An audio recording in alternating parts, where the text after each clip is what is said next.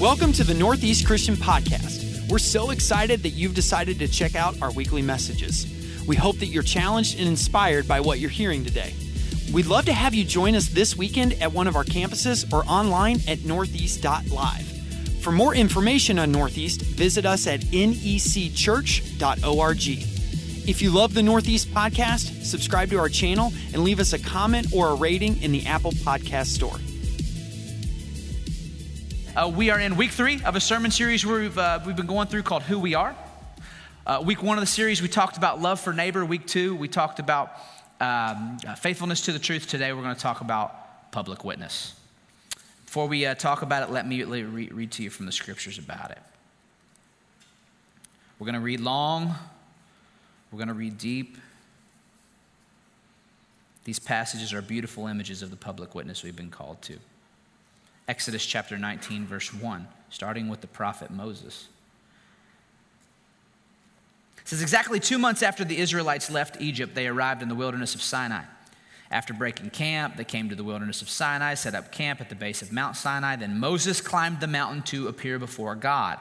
And the Lord called to him from the mountain. He said this, he said, give these instructions to the family of Jacob. Announce it to the descendants of Israel. You have seen what I did to the Egyptians. You know how I carried you on eagle's wings and brought you to myself. Now, if you will obey me and keep my covenant, you will be my own special treasure from among all the peoples on earth. For all the earth belongs to me, and you will be my kingdom of priests, my holy nation. From the prophet Moses to the apostle Paul, Romans 12, verse 9. One of the most beautiful images of public witness in all the scriptures. Paul writes to the church in Rome, don't just pretend to love others. Really love them. Hate what is wrong. Hold tightly to what is good. Love each other with genuine affection and take delight in honoring each other. Never be lazy, but work hard and serve the Lord enthusiastically. Rejoice in our confident hope. Be patient in trouble and keep on praying. When God's people are in need, be ready to help them. Always be eager to practice hospitality. Bless those who persecute you. Don't curse them. Pray that God will bless them. Be happy with those who are happy and weep with those who weep. Live in harmony with each other. And don't be too proud to enjoy the company of ordinary people. And don't think you know it all. Never pay back evil with more evil. Do things in such a way that everyone can see you are honorable. Do all that you can to live in peace with everyone. Dear friends, never take revenge. Leave that to the righteous anger of God. For the scriptures say, I will take revenge. I'll pay him back, says the Lord. Instead, if your enemies are hungry, feed them. If they're thirsty, give them something to drink. In doing this, you will heap burning coals of shame on their head. Don't let evil conquer you, but conquer evil by doing good. From the Apostle Paul to our Lord Jesus, the Sermon on the Mount, he teaches, you are the salt of the earth. What good is salt if it's lost its flavor? Can you make it salty again? It will be thrown out and trampled underfoot as worthless. You are the light of the world, like a city on a hilltop that cannot be hidden. No one lights a lamp and then puts it under a basket. Instead, a lamp is placed on a stand where it gives light to everyone in the house. In the same way, let your good deeds shine out for all to see so that everyone will praise your heavenly Father. Last, from Jesus and the Sermon on the Mount to the risen Jesus. His very last words before he ascends, Acts 1, verse 6. When the apostles were with Jesus, they kept asking him, Lord, has the time come for you to free Israel and restore our kingdom? And he replied, the Father alone has authority to set those dates and times, and they are not for you to know. But you will receive power when the Holy Spirit comes upon you. And you will be my witnesses, telling people about me everywhere, in Jerusalem, throughout Judea, in Samaria, and to the ends of the earth. And after saying this, Jesus was taken up into a cloud while they were watching, and they could no longer see him. The word of the Lord. You can be seated. Thanks be to God. Every word of his word. Thank you for standing. Okay, so we've all found out a lot about ourselves over the last 18 months, right? Including our church. That's the hope of this series, to tell you who we are, what we've found out about us living through a time of great adversity. Again, in week 1, we talked about love for neighbor. That's pretty self-explanatory. We're the Lovedeville Church. Week 2, we talked about faithfulness to the truth. Again, it's in the words. Don't need to do much explaining on that. You get it. But today, we're going to talk about public witness, and that's church speak. All right, what does that even mean, Tyler? Why are you speaking Christianese to me? All right, well, let me break it down for you and define the terms from the beginning. I want to give you several definitions for this idea of public witness. It'll help round it out for you. Public witness is our deep concern here at Northeast for how people outside our church view our church. It's asking of all we do, what will this say to the unchurched and the de-churched about Jesus? It's the reputation we're building in this city. It's the realization that we are the body of Jesus. That's a biblical label for us, by the way. We're the body of Christ. That means you and I are as close as anyone will get to Jesus this side of heaven. Last time I checked, Acts 1:6, Jesus rose, right? And he is now ascended and seated at the right hand of the Father, right? So we are Jesus' physical presence in the world today. People are going to form their opinions about Jesus based on their encounters with us. That's a big deal. Or to sum it all up, public witness is being conscious that every moment of our lives is evangelism. Which means that if you call Jesus your Lord and Savior today, you are an evangelist. Every moment of your life, every word you say, every act you do, you're preaching the gospel to others. Now, I'm not sure what gospel you're preaching, but in the moments where we speak about Jesus and come to church, and in the ordinary moments of our day-to-day, you are telling people a story about how your faith impacts you and about the Lord that you serve. In the mundane moments with your kids around the house, you're actually preaching the gospel to them. In your daily interactions with coworkers or neighbors, you're preaching the gospel you're evangelizing them, if you will. Again, not sure what gospel you're evangelizing them to, but they're hearing from you a story about Jesus. In your interactions with both friends and enemies. When you're coaching Little League, when you're at the grocery store, when you're driving down the road, mowing the lawn, at the gym, when you're typing on social media, say that one again, when you're sharing on social media, when you're commenting on social media, when you're liking on social media, all of it. When you're on social media, you are evangelizing people. They're getting an idea of the Jesus that you claim to serve. Full disclosure to you, yesterday is interesting. I actually am coaching Little League. And so I'm coaching my 6-year-old son's team. We had our first game yesterday. It's a bunch of 6, 7, and 8-year-olds, which if you ever tried to wrangle a bunch of 6, 7, 8-year-olds, it's maddening. It's just mad. Like you get to this point sometimes you're like, I'm going to body slam this kid. I mean, his parents, they'll probably agree. But I didn't body slam. But anyways, we got through the game. I held it together. And I think it did okay. And after the game was over with, one of the coaches from the other team came up to me and said, hey, Tyler, I just want to shake your hand. I go to your church.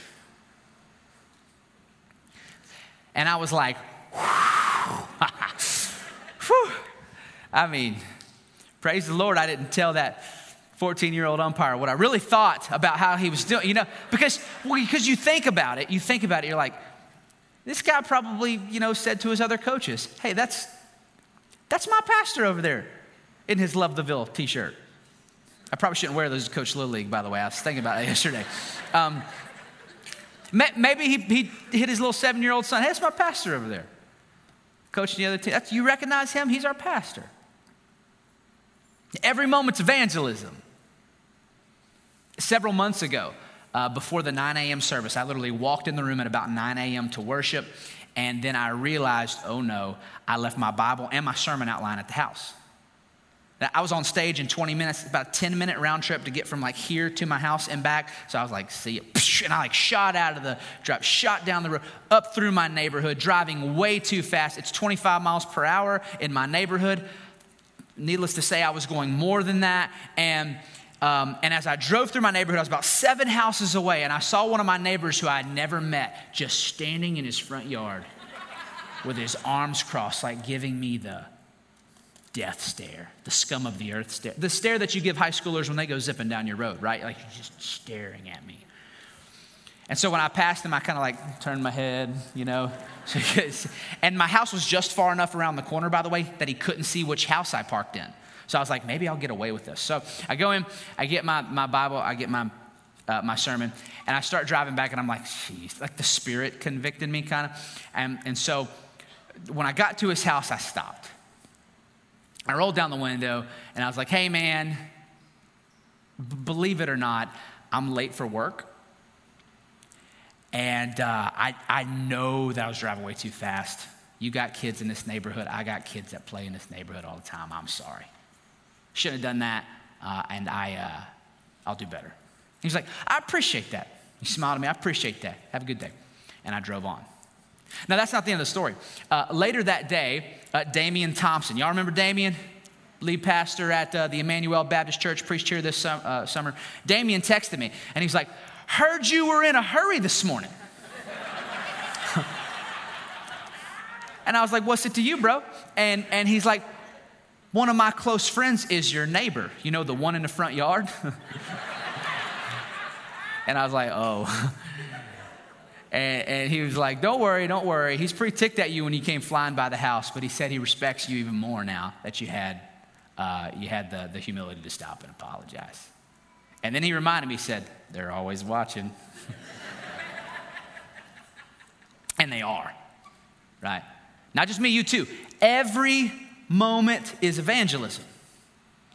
Now, when I say evangelism, for probably a lot of you guys in here, it just kind of lands weird. It almost feels immoral to evangelize people in our culture today for so many reasons. I remember last time we talked about evangelism, we talked about taking Jesus into the workplace with us. And this is literally what I titled the sermon.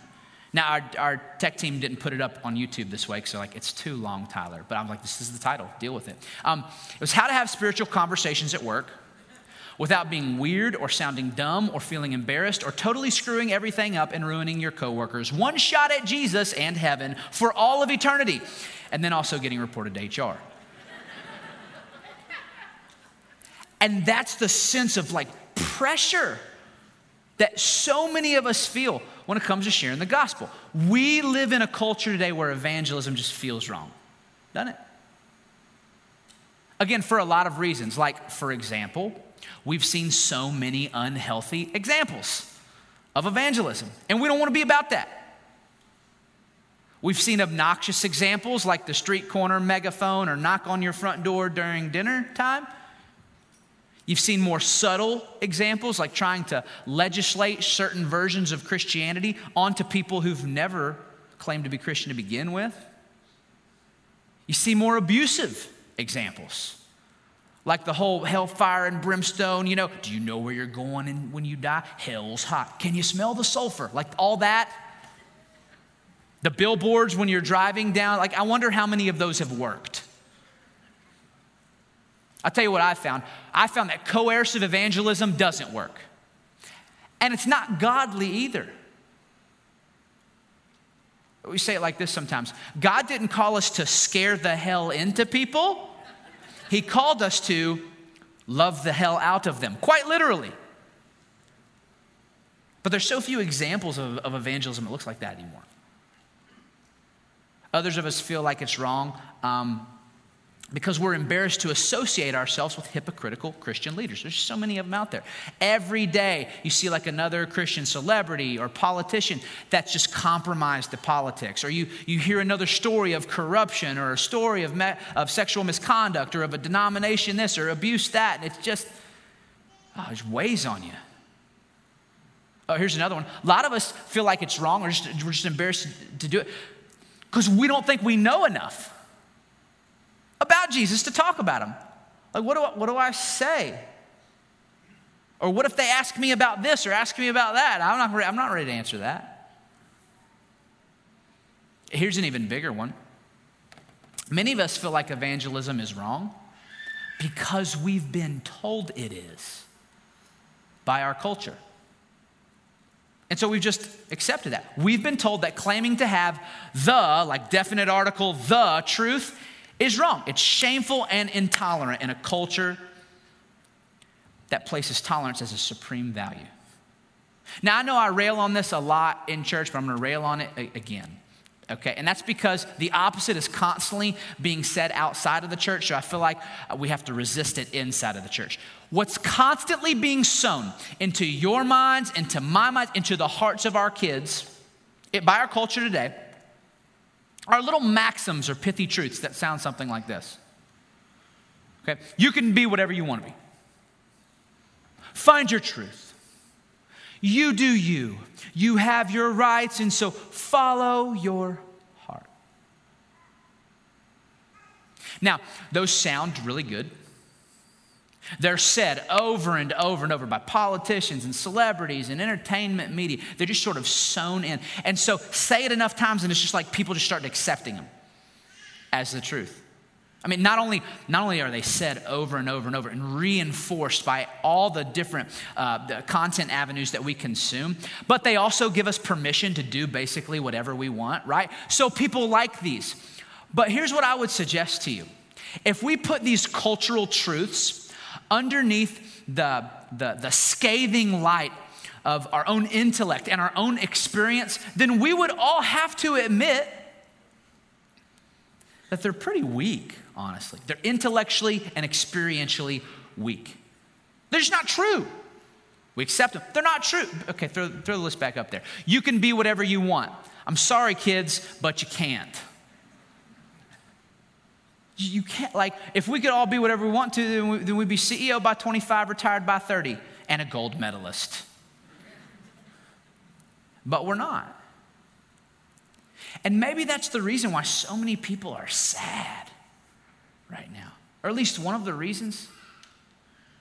It's because we're carrying around this heavy burden of I've got to achieve my dreams in order to really live a full life. Our appetite is always bigger than our reality, isn't it? And so we live in this perpetual cycle of discontentment. And it's crushing. How about the other ones? Find your truth. You do you. You have your rights. Follow your heart. Again, they all sound good. They all sound like freedom, right? But we know right now, just look around, right? Look around our communities. Look around our country. We know that right now, those are not leading to human flourishing and freedom. Because we got this group over here that's got their truth. This group over there's got their truth. They got their truth. They got their truth, right? And we're all at war with each other about it. And it's not creating human flourishing.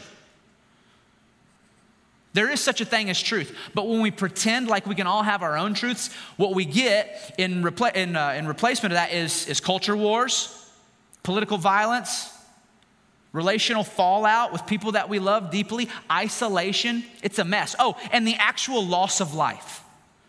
It's a mess. Yet if you say them enough times, and you throw a few Disney movies about them into the equation, then we start to believe them. No wonder, by the way, no wonder we feel so ashamed to bring, all caps, the truth of our faith into the public square. We believe that truth is found not in a power or a principle, but in a person, Jesus. He's the way, the truth, the life. And bringing that sort of exclusive truth in a culture that values tolerance, preaches a different sort of gospel, you just feel wrong almost. You feel wrong. So people don't talk about Jesus. Anybody ever sense that? Just like this sense of I'm doing something wrong here. I do. Here's the last one though. This is probably the one that gets me the most. For me, sometimes I don't share the gospels because I just feel intrusive. I feel intrusive evangelizing people who seem to be doing all right. Like we all got non-Christian friends in our life who are doing all right. Or you know, you got people who were part of church, but then they fell out of church. You just haven't brought it up with them because they seem to be doing all right. I'll tell you this though, as a pastor who gets to see the inside story of a lot of people's lives, if you were given the opportunity to get behind the veneer of all rightness that so many people, especially in East Louisville, feel like they need to project in order to fit in, what you'd find is that in all actuality, people are not doing all right. Life's hard for everyone. It's downright brutal for some people, and the last 18 months have been hell on earth for many. There's a lot of people right now who are desperate, who are broken, who are addicted, who are self-medicating, and who are just looking for a friend or looking for a life or looking for a hand up out of the pit that they have found themselves in. And we got it.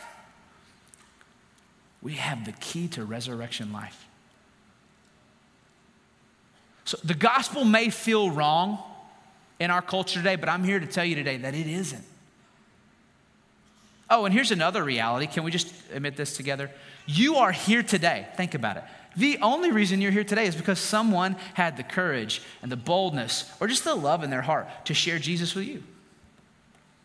Isn't that the truth? Aren't you thankful for it? I'm so thankful for it. You know, for me, it was the faithful, loving presence of my parents that led me to Jesus. I don't remember like a specific moment or spiritual experience or something like that. It was just their faithful presence. What's interesting is the only reason my dad became a Christian was because his dad, my grandpa Jim, became a Christian in his 20s. And the only reason my grandpa Jim became a Christian in his 20s was because a preacher named Pokey Miller came and visited him in the hospital. Crazy story. So 3 generations ago, there was a nightclub singer named Pokey Miller who decided to surrender his heart to Jesus, lay down his nightclub mic and take a handheld mic and start preaching sermons. He became the singing preacher of the Russell Christian Church, which just so happened to be the community where my grandma and my grandpa lived in. Now, grandma went to church sometimes. Grandpa never went to church, though. And the reason why was because he was burnt by Jesus when he was younger, so there's just kind of a chip on his shoulder. And, also, he didn't need Jesus. Didn't need him. My grandpa was successful. In his 20s, he was on his way fast to being a millionaire. He didn't need Jesus in his life. He made most of his early fortunes actually selling insurance for Prudential. And he was so good that he got invited to some convention and, Hilton Head. And so one day, just to celebrate him. So one day, him and his buddies got in a car, and 3 of his buddies, they drove down the West Virginia Turnpike to go to Hilton Head for this celebration. And on the way there, it was a foggy night. Back then, the Turnpike went from 4 lanes to 2 lanes. And the guy driving the car didn't notice that they were driving on the wrong side of the road, in the wrong lane. And wham, head-on collision. Everyone in both cars died in the accident, except for my grandpa. He's the only one who survived it. Now, when Pokey Miller heard that this wealthy businessman from his community was in a hospital 150 miles down the road, he said, I better go pray for him. So he got in the car, drove 150 miles, went to my grandpa's hospital bed, and to basically a stranger, he said, Jim, death came to visit you this week, but God's given you a second chance. And then he began to just cast vision for my grandpa of what Jesus could do with his life if he were to surrender it to him. And that was all grandpa needed. When he got out of the hospital, made it back home, he walked down the center aisle, gave his life to Jesus. Rest is history. In fact, it wasn't long after that grandpa decided to liquidate his millions in assets, moved to Grayson, Kentucky, and become the vice president of Kentucky Christian University. Reason why was because he wanted to spend his life raising up ministers and missionaries just like Pokey. You've seen some of the graduates from that school on this stage today. I mean, I just wonder. I wonder if 3 generations ago, when Pokey decided to drive 150 miles to go visit this businessman in the hospital, I wonder if he could catch even a vision of what this small seed he would plant would grow into. The thousands of people in ministry because of it. My grandpa literally kept that school alive with his leadership there. I wonder if you could capture a vision of 3 generations later, the grandson of this young man standing on a stage on the other side of the state of Kentucky, getting an opportunity to preach to hundreds of people about Jesus. I wonder if you could see that. My bet is that he couldn't. Because we can rarely see the scope of what God's going to do with our little bitty mustard seed of faithfulness, right? Which is why I want to remind you today, never underestimate what God can do when you just share Jesus, simple ways with others. You never know. Now, on the flip side of that, though, I do want to be clear on this. Public witness, I do believe, means direct conversations about Jesus. It does. But that's about 1% or 1% of 1% of the evangelism that you do. Most of the time, your public witness isn't built in conversations about Jesus. It's just the intentional, faithful, loving presence that you bring into your world every single day to ordinary people. One of the best illustrations of that for me years ago was the Ingle Scale of Evangelism, first time I saw it. I've made my own adaptation of it. Many of you have seen this before because I bring it up a lot. But basically, the Ingle Scale just illustrates for us what Christian maturity looks like. The point of the scale is to move yourself up the scale, to move others up the scale. You can see at the bottom, closed off to God. There's kind of like the salvation line in the middle, and you move people to being fully formed, wholly surrendered followers of Jesus. Now, what I've always liked about this scale is a couple things. One, it points out to us that Christian maturity is a process, right? It's a process. A lot of times we like to hyper-focus on the middle of the scale, like the evangelism line, right? But moving somebody from a 2 to a 5 is just as important as moving them from an 8 to an 11. They never make it to 8 unless somebody's moving them from 2 to 5, right? So all of it is evangelism. All of it is of the utmost importance. In fact, here's what I would say, honest confession. Churches like ours, like mega evangelical churches, for a long time have been really, really good at the middle of the scale. You know what I'm talking about? Like moving people from like a 7 to 10 across the salvation line. But we've not always been great at the bottom, taking people who are closed off to God and opening them up to God. Or at the top, moving people into being holy, full life, surrendered disciples of Jesus. So because of that, you get really big churches that get a lot of people wet, but they're not really healthy. You just sort of cycle people from 7 to 10 and then back down.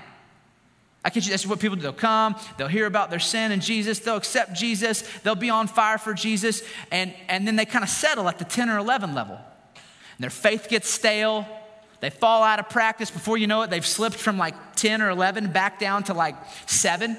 And then they hit a life crisis, and so they go to another church, and there's like another baptism day, right? And they go and they get baptized again, and the church takes a picture and makes sure that the picture of the baptism's on Instagram because everything's going great at our church, but then they settle again at 10, and their faith gets scaled, and just over and over and over again it happens. You would never believe how many people we've baptized like for the 2nd, 3rd, 4th time at our church. There's nothing wrong with that. If that's you, I get it. You were just trying to make sure the first one took.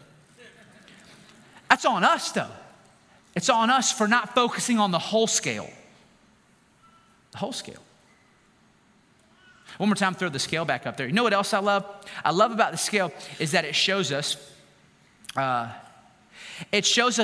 how conversation plays an increased role as you move up the scale. But at the bottom of the scale, oftentimes when you move somebody from like closed off to God, open to God, like 1 through 6, there's not a whole lot of conversation about Jesus that happens.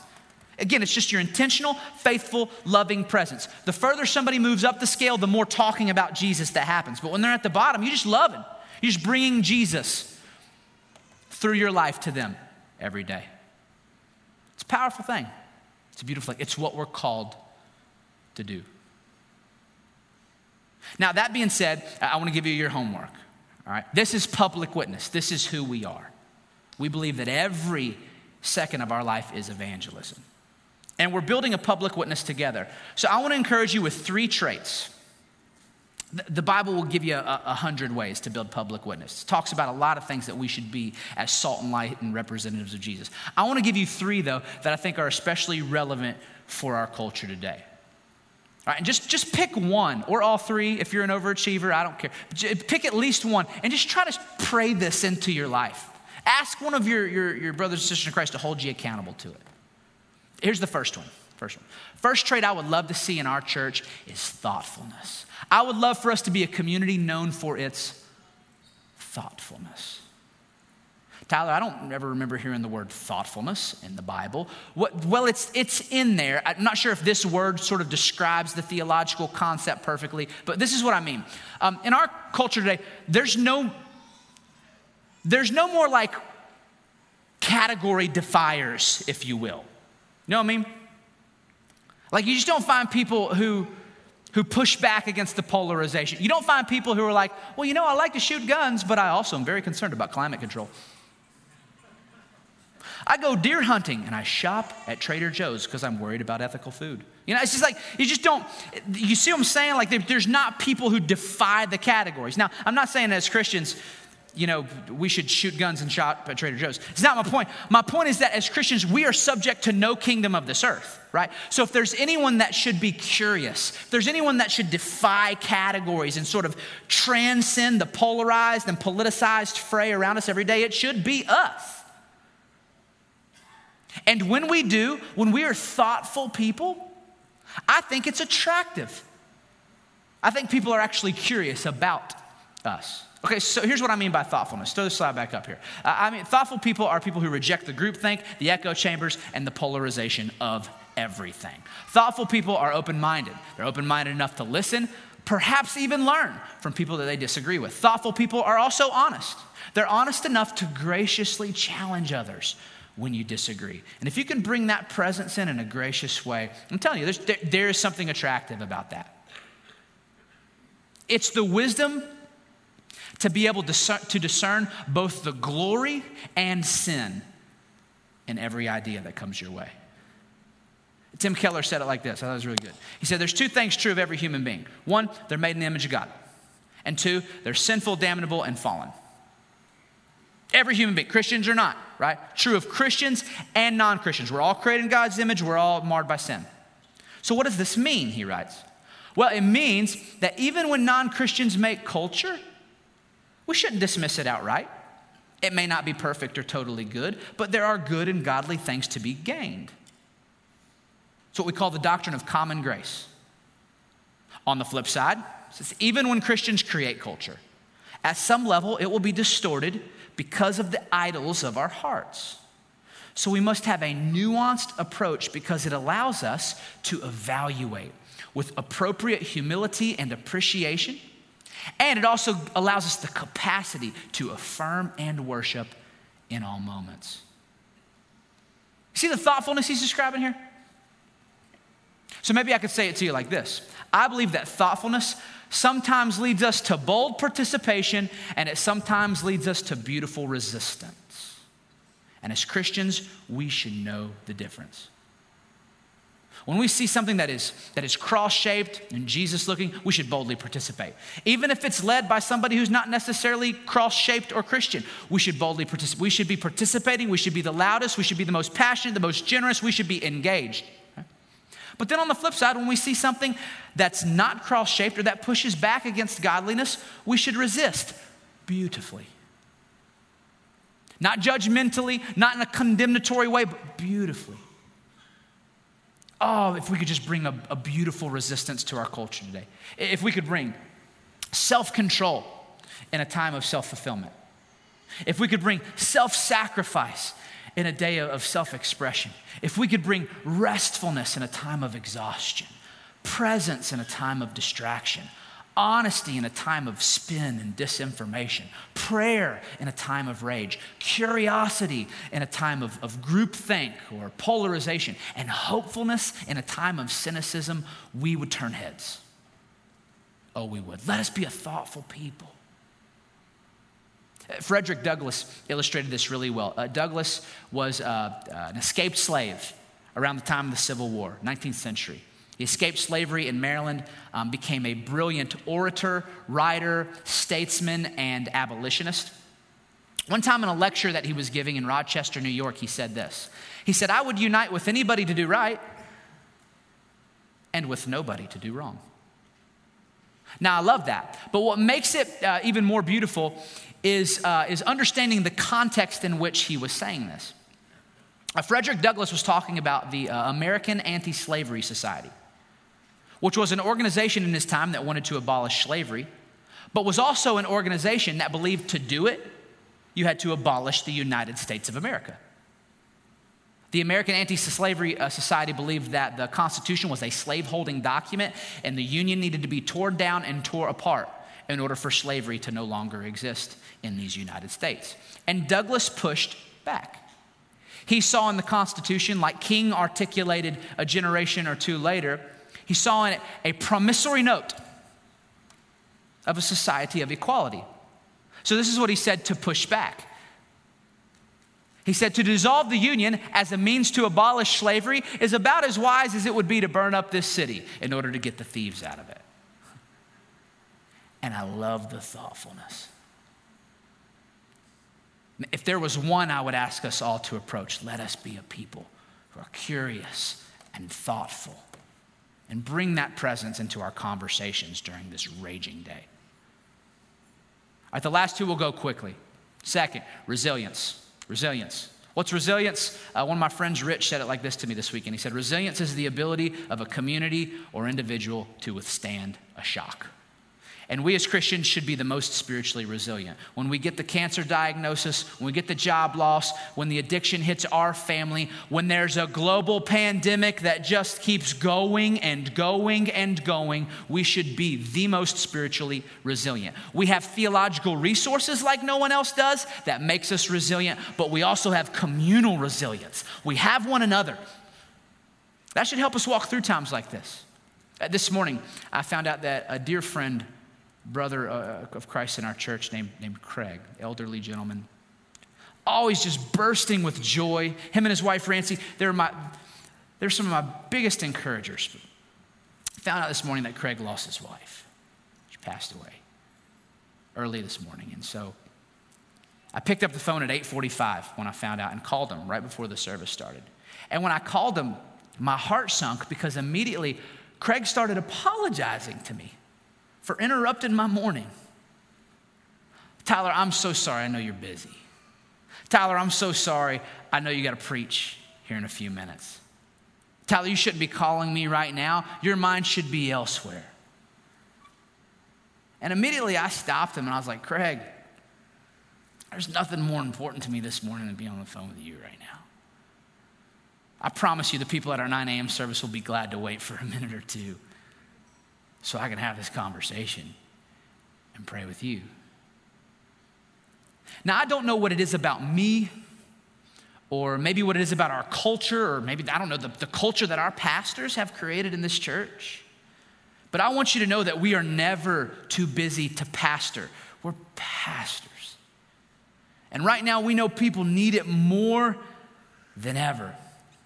So speaking on behalf of our pastors, we will be a community that is resilient for you. Don't ever fret in reaching out. We need each other now more than ever. That leads me to my last characteristic. Here it is, hopefulness. Thoughtfulness, resilience, and hopefulness. Man, we need hopefulness right now. Can I just remind you, this is why we come to church on Sunday, by the way. The Jewish people used to celebrate Sabbath on Saturdays. Then the Jesus followers began to celebrate it on Sunday. You know why? Because Jesus is risen from the dead. We have hope. It's a day of hope. That means the fate of death and evil and sin has been sealed. That means your justification and innocence before God, your judgment one day was decided 2,000 years ago. That means that no matter how bad it gets or no matter how old you feel, you are young in the grand scheme of the universe because we are going to live forever. We have hope, and our best days are truly yet to come, whether it's this side of heaven or the next. I'm gonna tell you what, when we have that sort of hope and let it exude out of our lives, that has evangelistic power in a day and age where people are just depressed and desperate and self-medicating and lonely and sad and in need of light in the darkness. So let us bring the hope. Let us live the truth of what we know to be is true in our heart. Michael Bird, best quote I've ever read on hope, wrote this. He's a New Testament scholar from Australia. He said, the hope envisioned in Scripture is not a blind faith or a cockeyed optimism. More properly, Christian hope, as laid out in Scripture, is the audacity of faith under adversity. Love that. Hope is the cheering and triumph for what others deem a lost cause. Hope denies that our lives don't matter. Hope is currency in the land of melancholy. Hope is the dancing when the music has long ceased. It's the bread for the starved soul. It's the voice that whispers to us that all things are possible with God. Hope is the grace to face our fears, knowing that there is someone greater than the sum of all of our fears. Hope holds out a light rather than curses the dark. It's the physician of a terrified soul. It's the hero of the weak, and it is defiance in the face of the tyrant. The gospel is the story of the invasion of hope into a world that knows only despair and darkness. And the gospel tells us about men and women doomed for a hopeless end, discovering Christ Jesus in an endless hope. That's us. Hope is that shameless confidence that Scripture's testimony to Jesus is totally trustworthy. And that's what we have. In fact, Scripture tells us that when we celebrate communion, which is how we will end our service today, Scripture tells us that we proclaim Jesus' death until he comes again. It's a feast of hope on the day of hope. So I'm going to invite Taylor on stage right now. Let us partake of a little piece of bread, a little cup of juice together, and remind ourselves the hope we have in Christ.